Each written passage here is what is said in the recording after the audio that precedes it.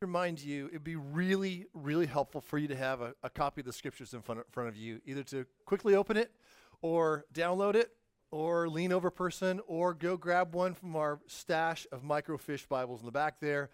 There's no such thing as a walk of shame. All right, so we'd love to have you there because we want to look into God's Word together. So today is Romans chapter 9, verses 14 to 24. It is about as meat on the bone as you can get. It's like, for those of you guys that are like non-vegans, if you're a vegan, I guess it's kind of like uncooked asparagus. Down low on the stalk. If you are a person that enjoys meat, it's like ossobuco shank meat. It's like really, it's thick, it's good, it's helpful, right? You read the book of Revelation. If you read the book of Revelation, you'll notice something. It never really struck me until this week. But in Revelation, as it goes along, after you get past the first three, the seven churches and what's talked about there, to a great degree, the book of Revelation is the book of standing in awe of God. Everyone who isn't a complete enemy is standing in awe of God in that book, right? Angels are showing up, creatures are showing up, and everyone has got their hat in their hand, like standing in front of God. He's unfolding stuff all over the place in heaven. and none of them, what they're doing is they're not waiting to say amen and praise him until after he does stuff. They're coming underneath him, standing in awe of him because of who he is.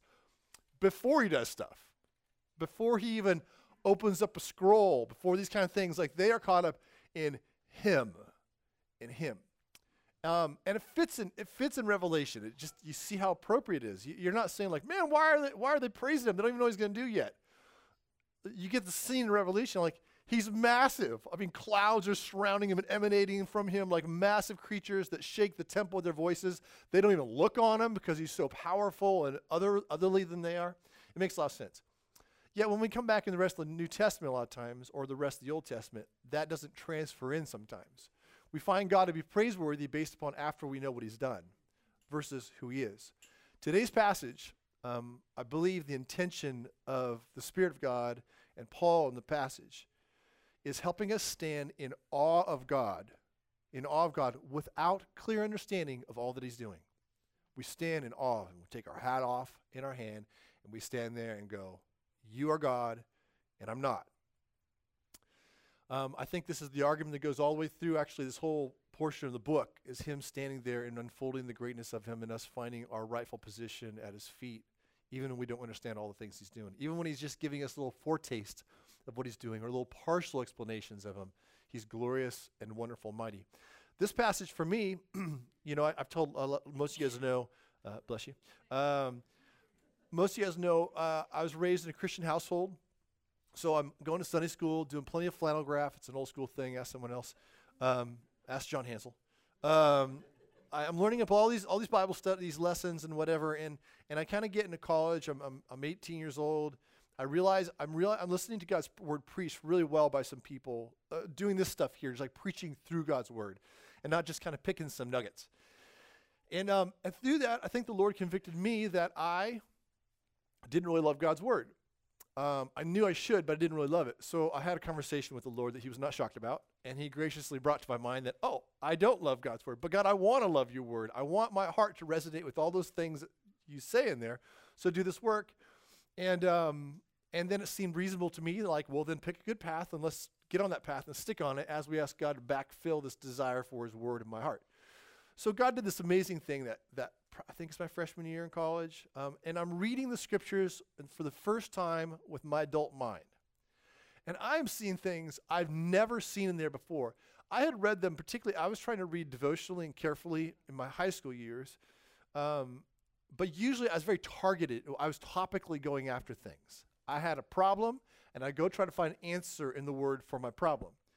But once I got to college, I'm actually reading on God's agenda, not my problem-solving agenda. And it's totally fine to go to God's words to find the solves to your problems. 100%. Keep going, okay? But where real health comes in, when we stand underneath the Lord and say, God, you are God, I'm not. Teach me. And we listen, right? That was the thing that marked those that would actually follow Christ in the New Testament is they weren't simply going to him just for some fish or just for a best of playlist of like miracles and healings. They would sit and listen to him. But so many weren't sitting and listening to him. They were just sitting they were there for like the things they wanted to hear. And so when he quit doing that, they would leave. Or when he would say something tough, as he often did, they're like, I don't like that, I'm going home. So I'm reading it on my own with my first kind of a full adult mind, reading on God's agenda, kind of reading through books. And I got to this passage as a freshman in college, I believe. And it was a war of humbling. It was a war of humbling because I could, with my 18-year-old mind, in the desert in California, I could see something in this passage that's clear. And quite honestly, here's the funny part. When you guys read through this passage, it's kind of clear from the beginning where it's going. So I could pick that up at 18. I see where this passage is going. God is sovereign. God is in control. But the details of which he goes into things and the questions he doesn't answer and the questions he does answer really kind of held me, like him holding me and going in front of himself going like, do you see the problems here? And what are you going to do about that? Are you going to stand over me in judgment or will you stand under me in awe? I eventually got to the point where I had to pick one of those two paths. Will I stand under God in awe or will I stand over God in judgment? And in God's kindness, goodness, with little I understood, he pulled my heart to stand under him in awe. And that was kind of my first foray into this mysterious thing of how God directs and guides and chooses, and we are responsible. That was my first chapter in it. Very little understood, but I clearly see that God is God and God is doing this, and that needs to be established in my mind. I'm thankful for the Lord doing that. So as we read it today, to some degree, as we all learn how to read Scripture more and more, you'll see where the text is going because it's quite clear. There's a lot of things that are repeated, that kind of stuff. My goal today is to try to unfold a little bit of the argument that goes through here just so we kind of get what's there. And we really can't have on top of the pile what belongs on top of the pile. That our hearts and minds don't all of a sudden like fall off into a ditch, into a subcategory. These topics about who God is, his character, and his motivation and power are not things solved away from God's word. They are things about God and himself that transcend us. They are out of our pay grade, out of our categories. And we only know about them inasmuch as he opens the heavens and drops nuggets, right? And he's only dropping certain things about these topics, certain things that he really wants you to know about, especially if he drops them multiple times, said in multiple ways, pointing different aspects of them, emphasizes them, uses them as foundations of promises and blessing. We especially need to listen to those things and pay attention to what he brings. And we contend with those things, try to figure them out. But we don't then figure out, focus on more heavily on the things that he hasn't said. Because these divine things that he parts the clouds and brings down, they're outside of us. And they will bring a bunch of questions with them. Really good, genuine questions. But this is stuff outside of us. So when it comes to us, we need to be very careful to pay attention to the things that he's emphasizing and not get sidetracked by the things he's not, which are very good questions in our mind, but he's not emphasizing them yet. So here we are in this psalm. Let me just pray for help for me, help for us all. Father, in your love for us, you've given us your word. In your love for us, you've given us your spirit, both to your spirit writes your word through Paul. Your spirit will help me preach today. Your spirit will help me and all of us listen to your word today, to understand it, to believe it, and have hearts transformed into hearts like yours. And so I pray for your help for us, that we would live in joy and not in trivia. In Christ's name, amen. All right, so here we are. We are in verse 14. These are my points today. I'm just going to give you all the points. Okay, this is where we're going, okay? Verse 14, there's no injustice with God. Verses 15 and 19, God is repeatedly sovereign in salvation. And then verses 19 and 24, worship will be the answer. It's kind of our framework of it, okay? This is the best way I can figure out how to do it. I've spent a lot of time trying to figure out how to work this passage today, but this is the best way. This is where we're going today. But as we start that, we start remembering that this is in the middle of an argument that Paul made. We talked about it last week.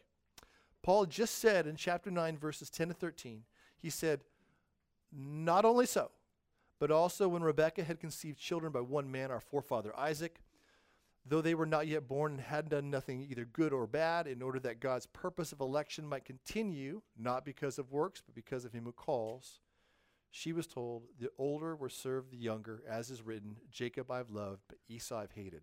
Those are the last words that have happened until verse 14. I'm sorry. I didn't give a caveat. Here's my caveat.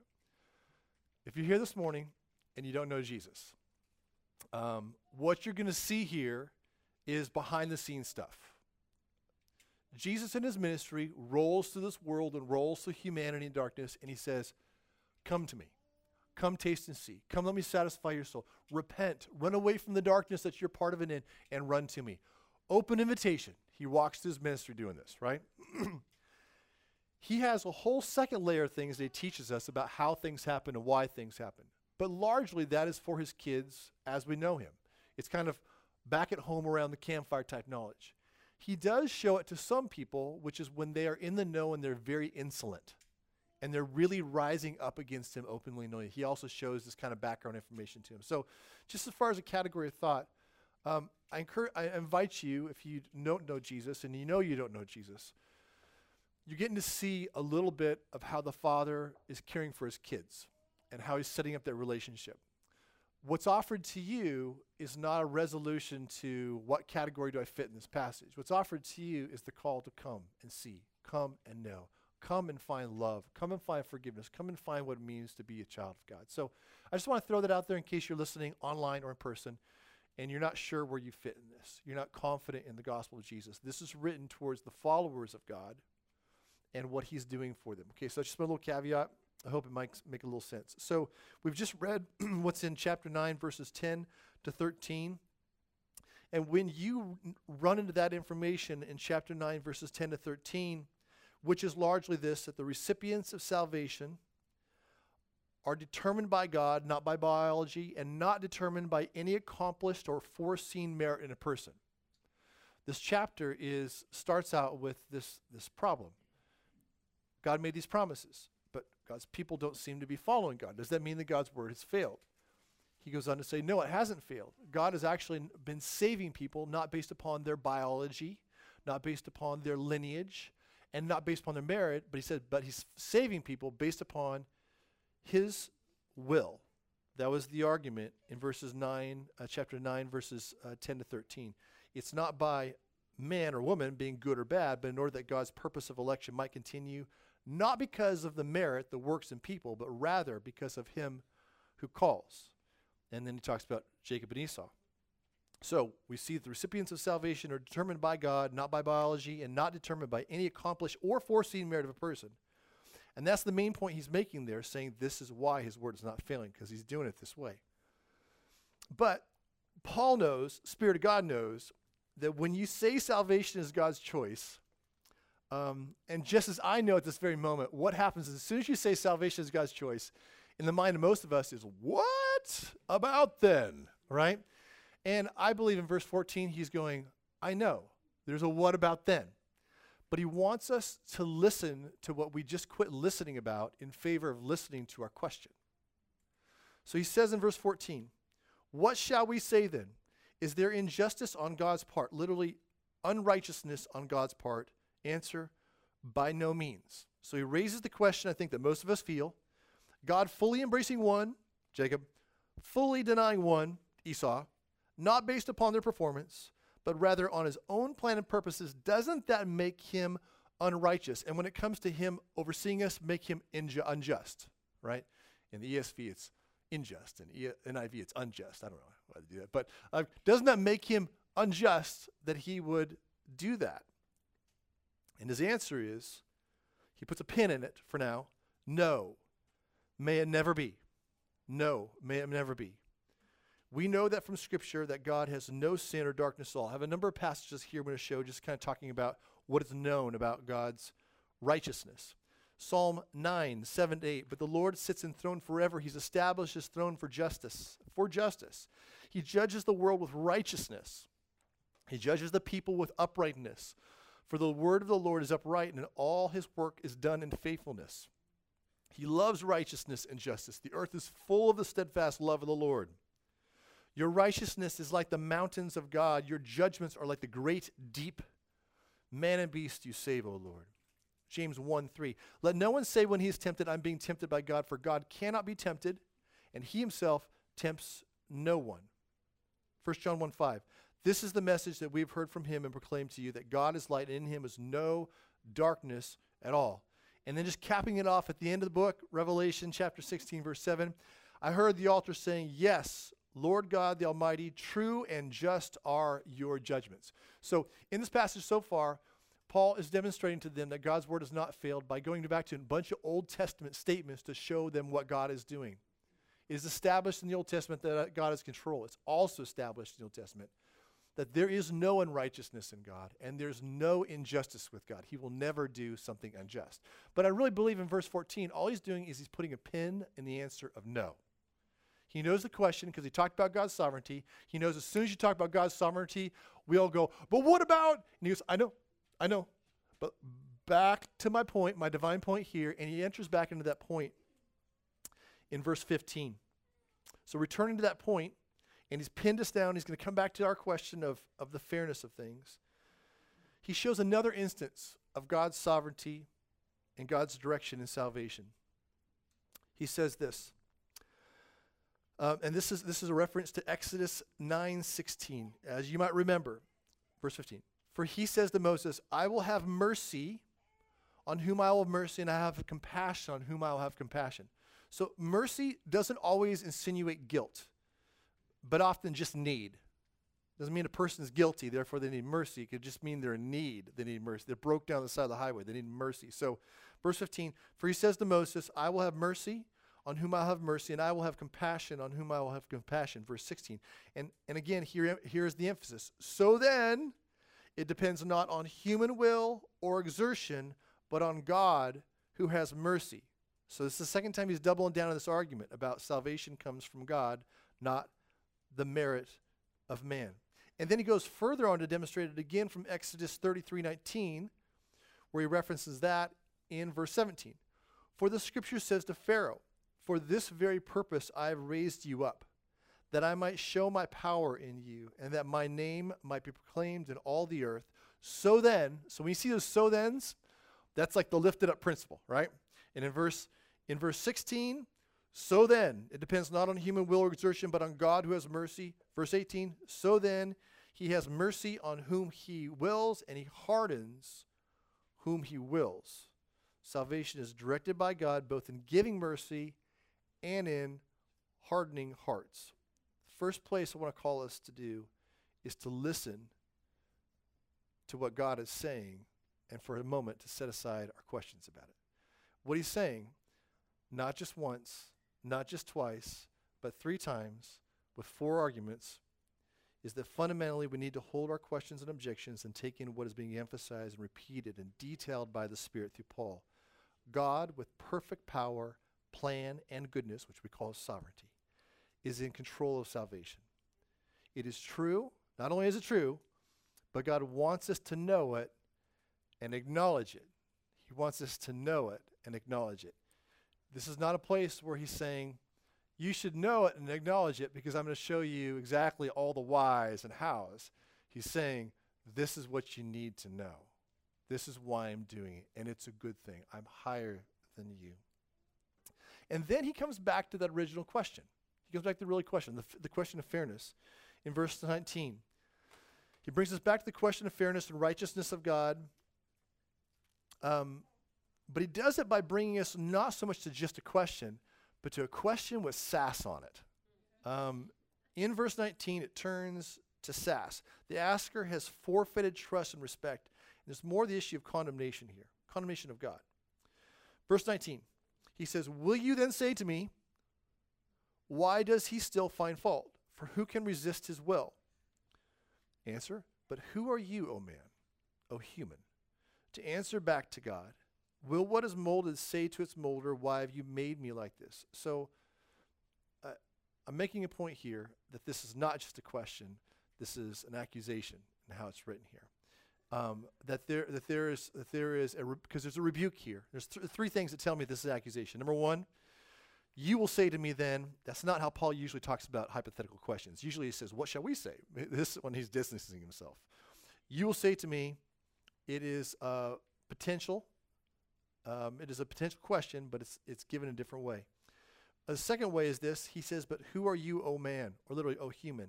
That's a chide, a correction. It's a putting a person in the rightful place. And finally, third is it says, to answer back to God.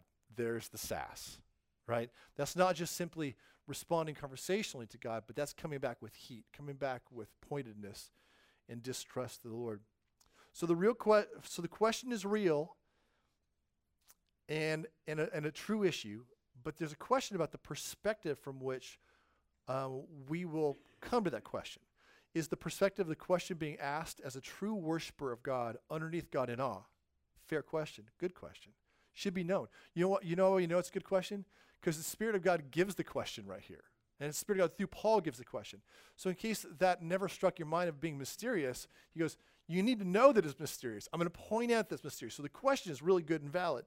And it's going to come from a trusting heart underneath the Lord, or it's going to come from a person thinking that they are in a neutral position as a judge in accusation or suspicion. Two angles is the tone of which the question will be presented to the Lord. And the Spirit's answer here, I think what's funny is this, like he brings out this kind of sassy accusation, rebuked. Who are you, O man? Who are you, O man? And the answer then of the Spirit and Paul is not a scramble then to answer the question. The answer then is a doubling down in the very first point he made in the first place. God is not backing off of this spot. The answer is found in verse 21. God is God, and we humans are a different plane. Verse 21. Has the potter no right over the clay to make out of the same lump one vessel for honorable use and another for dishonorable use? So obviously, yes, the potter does have creative right over the clay, and his eye-opening point is, yes, God, as our creator, has the right to create us as he sees fit. That is his right, since he is the creator. And then he goes on to say that not only does God have a creator-owner rights over us, he also does have reasons and purposes behind what he's saying and what he's doing. Now, I'm not saying he's going to give us all the reasons, but he gives us some of the reasons. Verse 22, what if God, desiring to show his wrath and to make known his power, has endured with much patience the vessels of wrath prepared for destruction, in order to make known the riches of his glory for vessels of mercy, which he has prepared beforehand for glory, even to us, even us, whom he's called, not only from the Jews, but also from the Gentiles. He's saying that because Paul himself was a Jew, and he's writing to a bunch of Gentiles. And he says, so God is making known these riches of glory for the vessels of mercy, his children, which he has prepared beforehand for glory, even to us, whom he has called, not only from the Jews, but also from the Gentiles. So I don't know, like in my mindset, because let me just remind you something. I'm a human and I'm a sinner by nature. God brings the gospel to me. He saves me. He puts his word in front of me. He draws me to learn from it. And that day, I don't start thinking everything correctly. I start a process of learning how to think things correctly. I'm looking at God. I'm looking at his word. And some of the things I read, I go, oh, I've always thought that. And some of the things I read go, I've never thought that before. And some of those things I go, that breaks the engine of my mind, or else he's foolish. So there's a process of me thinking those things through.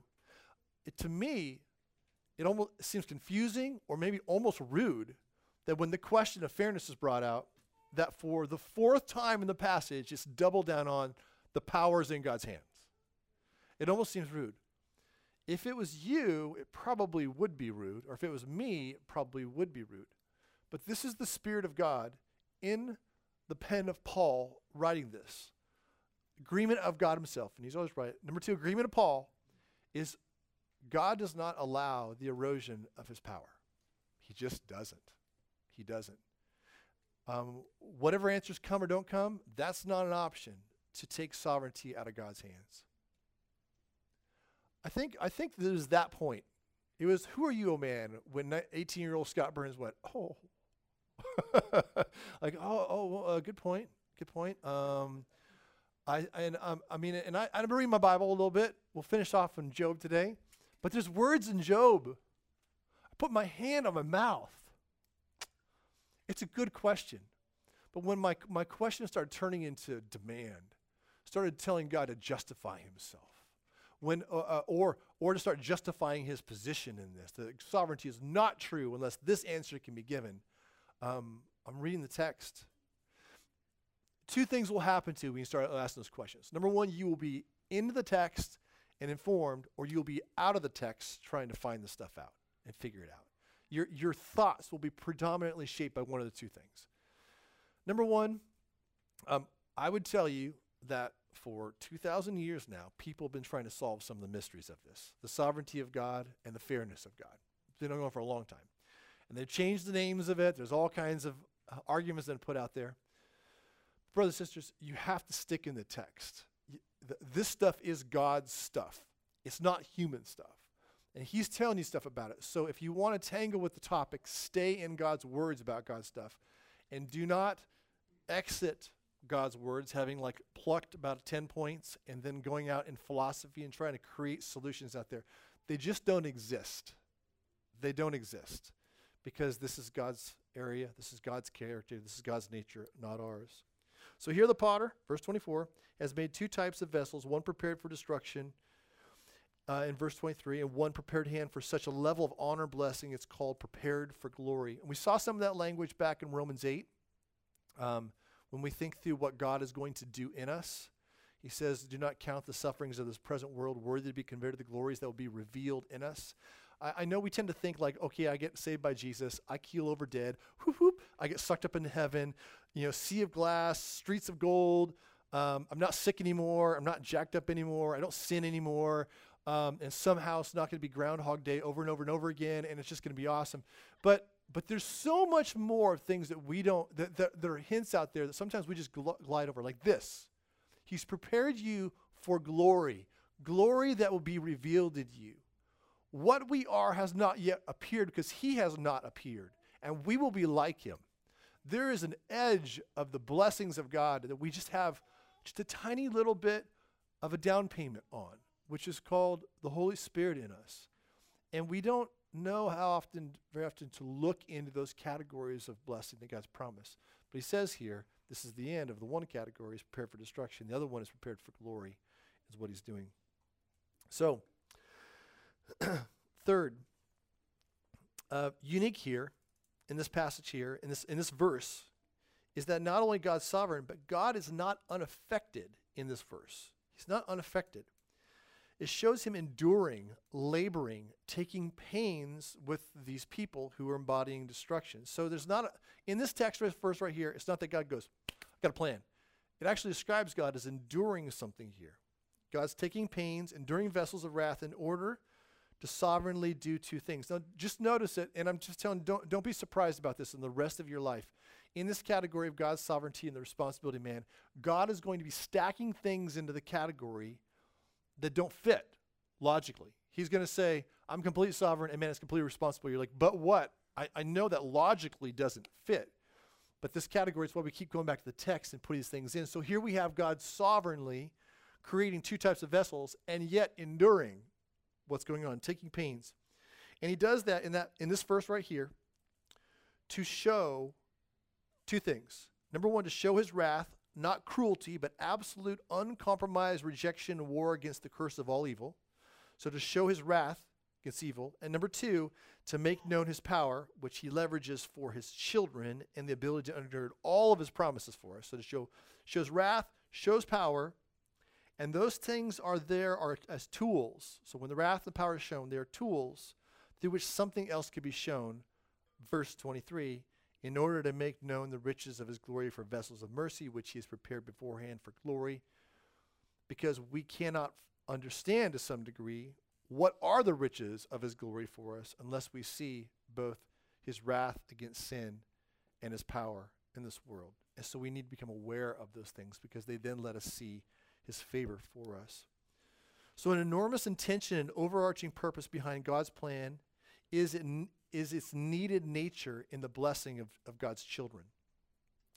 I don't think that God gives an open answer to the logical problem. If God is control, how then is man truly guilty? I don't think he actually gives a logical answer to that in this passage. And while he does provide some of the motivation for this work, the closure given by God, who just brought up the question, the closure to that question is actually the transcendent greatness of the Creator. That is the closure. The closure isn't an answer to how this and that work together. The answer he gives is the massiveness of his nature and the smallness of us, and the proper alignment of me under him in awe, not me over him in judgment.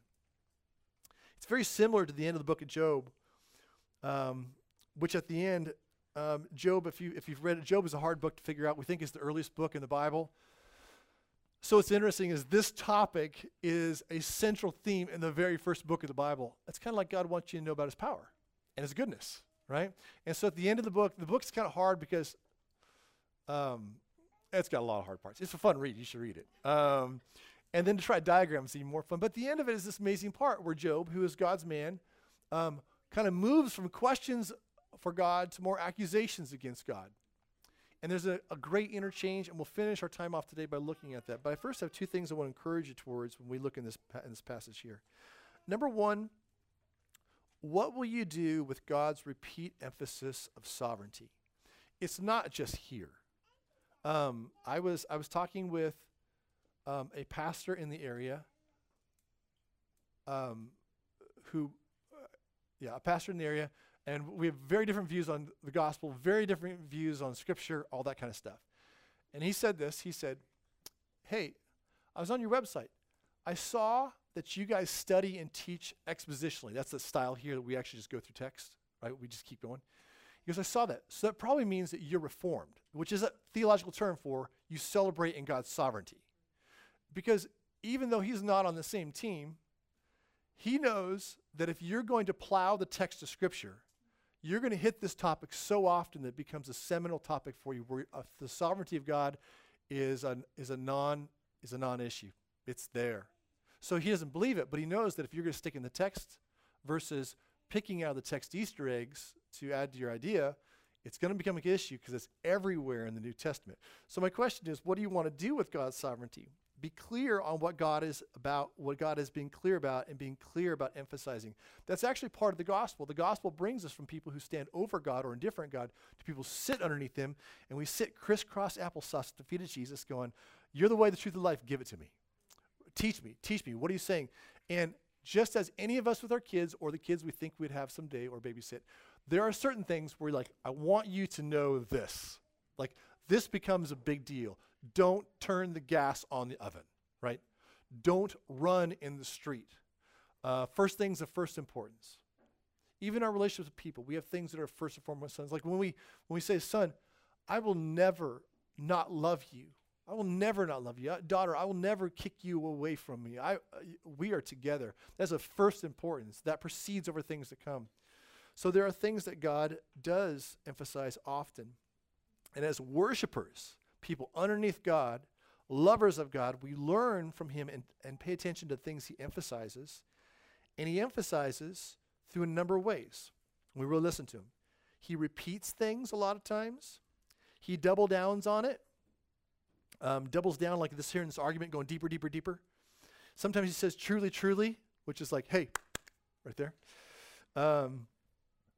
He makes extensive, longer teachings on whole chapters, like Romans 9, like Ephesians 1. And then he makes clear statements about something being important foundation for other doctrines and promises, and presents it as a beautiful gift. So those are all different ways to emphasize things. It's actually very similar to how you emphasize everything. So when we sit at the feet of Jesus and say, let me pay attention to things first and what you're emphasizing, we as worshipers want to sit in his emphasis and emphasize what he emphasizes and let what he emphasizes reign high on it. I mention it fairly often here, but that's one of the things that the false leaders of Israel were known for and were rebuked for by Jesus. They did not have a sense of God's priorities. That's great. You tithe mint and basil and rue. He goes, but what about the bigger things like justice, right? He goes, so take care of these bigger things, these higher priorities, and then tithe your mint, right? Come back to the lesser things. The lesser things aren't unimportant. They aren't unimportant, but the greater things need to be known. And one of the things that really tends to characterize us as people who dabble with God's word is that we don't have an idea about prioritizations. That's why. It's one of the reasons why we say, hey, what's the first and greatest commandment? Quote it with me. And you shall love the Lord your God with all your heart and all your soul and all your muchness. Yeah, words. Okay.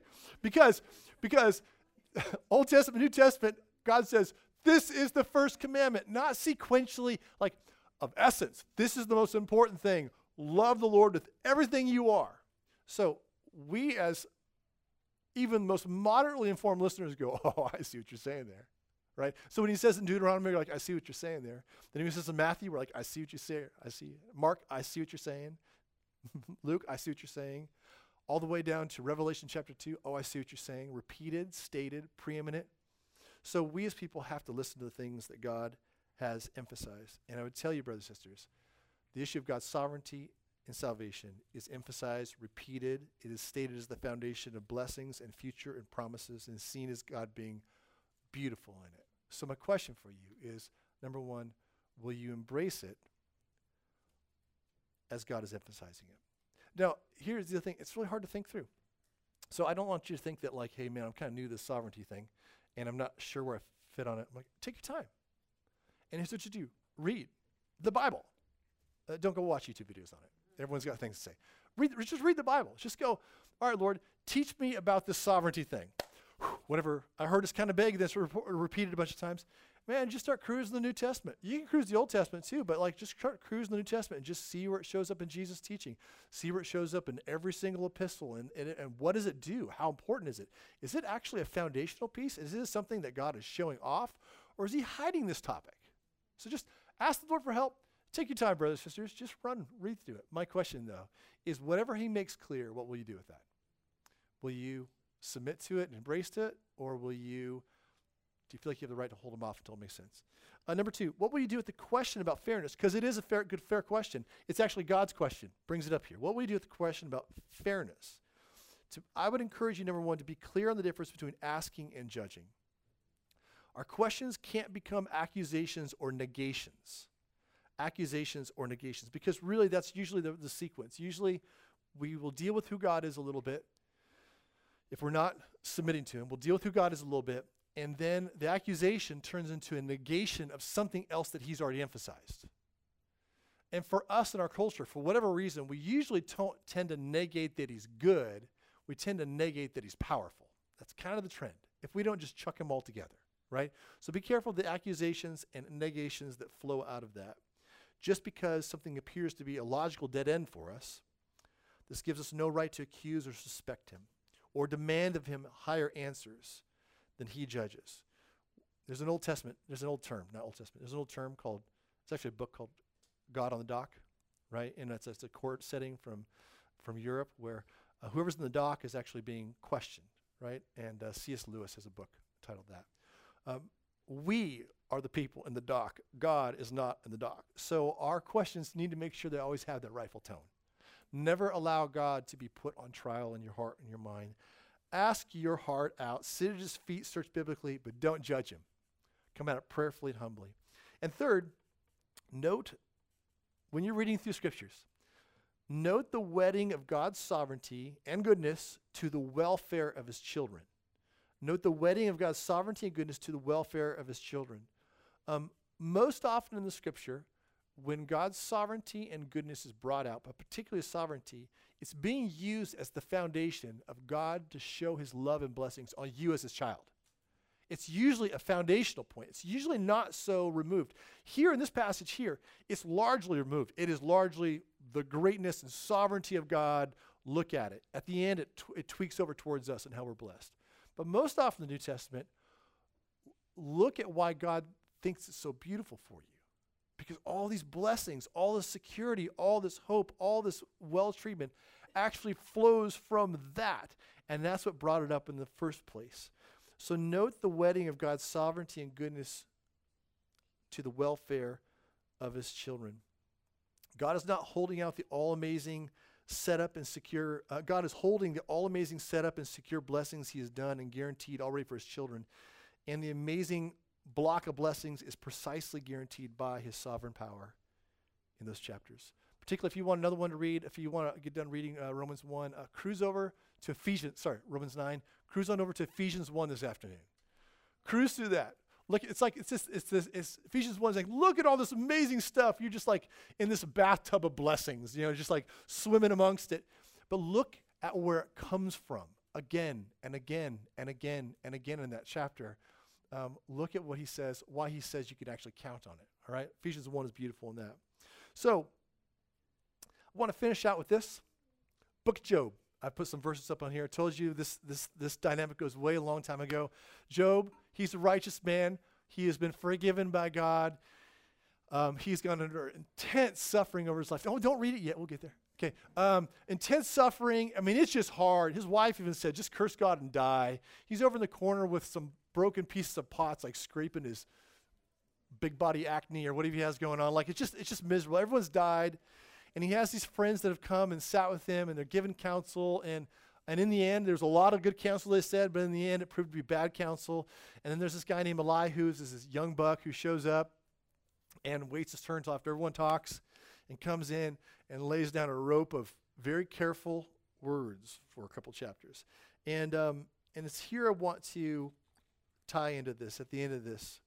Elihu says in Job chapter 33:6, he says, Elihu to Job, behold, I am toward God as you are. I too was pinched off from a piece of clay. Oh, isn't that funny language? Have we heard that anywhere else? Does not the potter have right over the clay? All right, amazing. He goes, behold, I'm toward God as you are. I too was pinched off a piece of clay, saying like, Job, we are just men under God as our maker. Later on, Job 37:23, the Almighty, we cannot find him. He is great in power, justice, and abundant righteousness he will not violate. Will not violate. Therefore men fear him. He does not regard any who are wise in their own conceit, who stand over him in judgment. And then God steps in, takes the mic away from Elihu, and God steps in and starts going. And it's this amazing set of passages. Chapter 38, God says, then the Lord answered Job out of the whirlwind and said, who is this that darkens counsel by words without knowledge? Son, you are talking about things you don't know about. You're talking about things you don't know about. Dress for action like a man, and I will question you, and you will make it known to me. And then he starts off, you hear a big divine knuckle crack. Where were you when I laid the foundation of the earth? Tell me if you have understanding. And then he goes. Followed by chapters of similar statements showing the greatness and trustworthiness of God over a small, temporary, powerless man. And then the Lord answered Job out of the whirlwind and said, dress for action like a man, and I will question you, and you'll make it known to me. Will you even put me in the wrong? Will you condemn me that you may be right? And then we get to this beautiful spot where Job has closure. He doesn't get answers. Job never gets the answers in Job, just like we don't get the answers in Romans 9. But he gets closure, like we get closure. And it's from his soul. He gets off his high horse, fully repentant. Job chapter 40, verses 3-5. And then Job answered the Lord and said, behold, I am of small account. Who are you, O man? And what shall I answer you? I lay my hand on my mouth. I've spoken once, and I will not answer. Twice, I will proceed no further. Then Job answered the Lord later on, chapter 42, verses 1-6. I know that you can do all things, and no purpose of yours can be thwarted. Who is this that hides counsel without knowledge? Therefore I have uttered what I did not understand, things too wonderful for me which I did not know. Hear, and I will speak, and I will question you, and you make it known to me. I have heard of you by the hearing of the ear, but now my eyes see you. Therefore I despise myself and repent in dust and ashes. I despise to take myself down and repent in dust and ashes. Like Job in Romans 9, this is a beautiful passage of God standing in front of us and showing his consistency. And underneath his consistency is his will and is his direction and his sovereignty. Of course, when he shows us those things, they bring very fair questions to us. And those questions should be asked and searched out in Scripture. And there are answers given along, certain answers given along in that procession. But we have to be careful that we are not erring towards the suspicions and questions and logical problems we have when God is expressing his divine reality to us. Instead, the gospel frees us to forget ourselves, to despise ourselves in that way, to sit as a human at the foot of Jesus and say, teach me the things about me and teach me the things about you that are way beyond me. I will not darken your counsel. I will not put you in the dock. I will not judge you. I'll put my hand in my mouth and listen to what you say, and I will embrace what you say. And then he invites you to ask fair questions and read it out and think it out, but as a person who stands underneath God in awe, not over God in judgment. So brothers and sisters, I hope that you don't listen to this and go, oh, I understand the topic of God's sovereignty. I just actually hope this actually frames your approach towards it. This is just framing your approach towards it. There's so many things that God wants to show you in Colossians and Ephesians and the rest of Romans and in the gospel itself. So many things that God wants to show you. You're just on the beginning of the journey. Just travel a journey in humility, and stand in awe of our God, not over. Let's pray. Father, so we're going to sing these songs in the end here to praise your name because we are just little men, little women. What is man that you're mindful of us? And so we are blessed that you would speak to us. We are blessed that you would bring grace to us. We are blessed that you would open the heavens and give information about you and your heart and your mind, your plan that we have no clue about, aside from you giving those things. And Father, we repent from insulting that information by what we can't understand around it. Give us hearts to yield at your foot and to listen to what you're saying and to embrace you, because you are not our friend, just. You are our God. And yes, you are our friend. And yes, you are our Father. And you have drawn us close, Lord, but we cannot treat you like a man. You are God, and there is no other. And we stand humbly underneath you and awe of you. And thank you that such a great God would transcend to us, condescend to us, and love us, and show yourself to us, and abide in us and with us now and forever. Thank you for your love. We stand in honor and praise of you. In Christ's name, amen.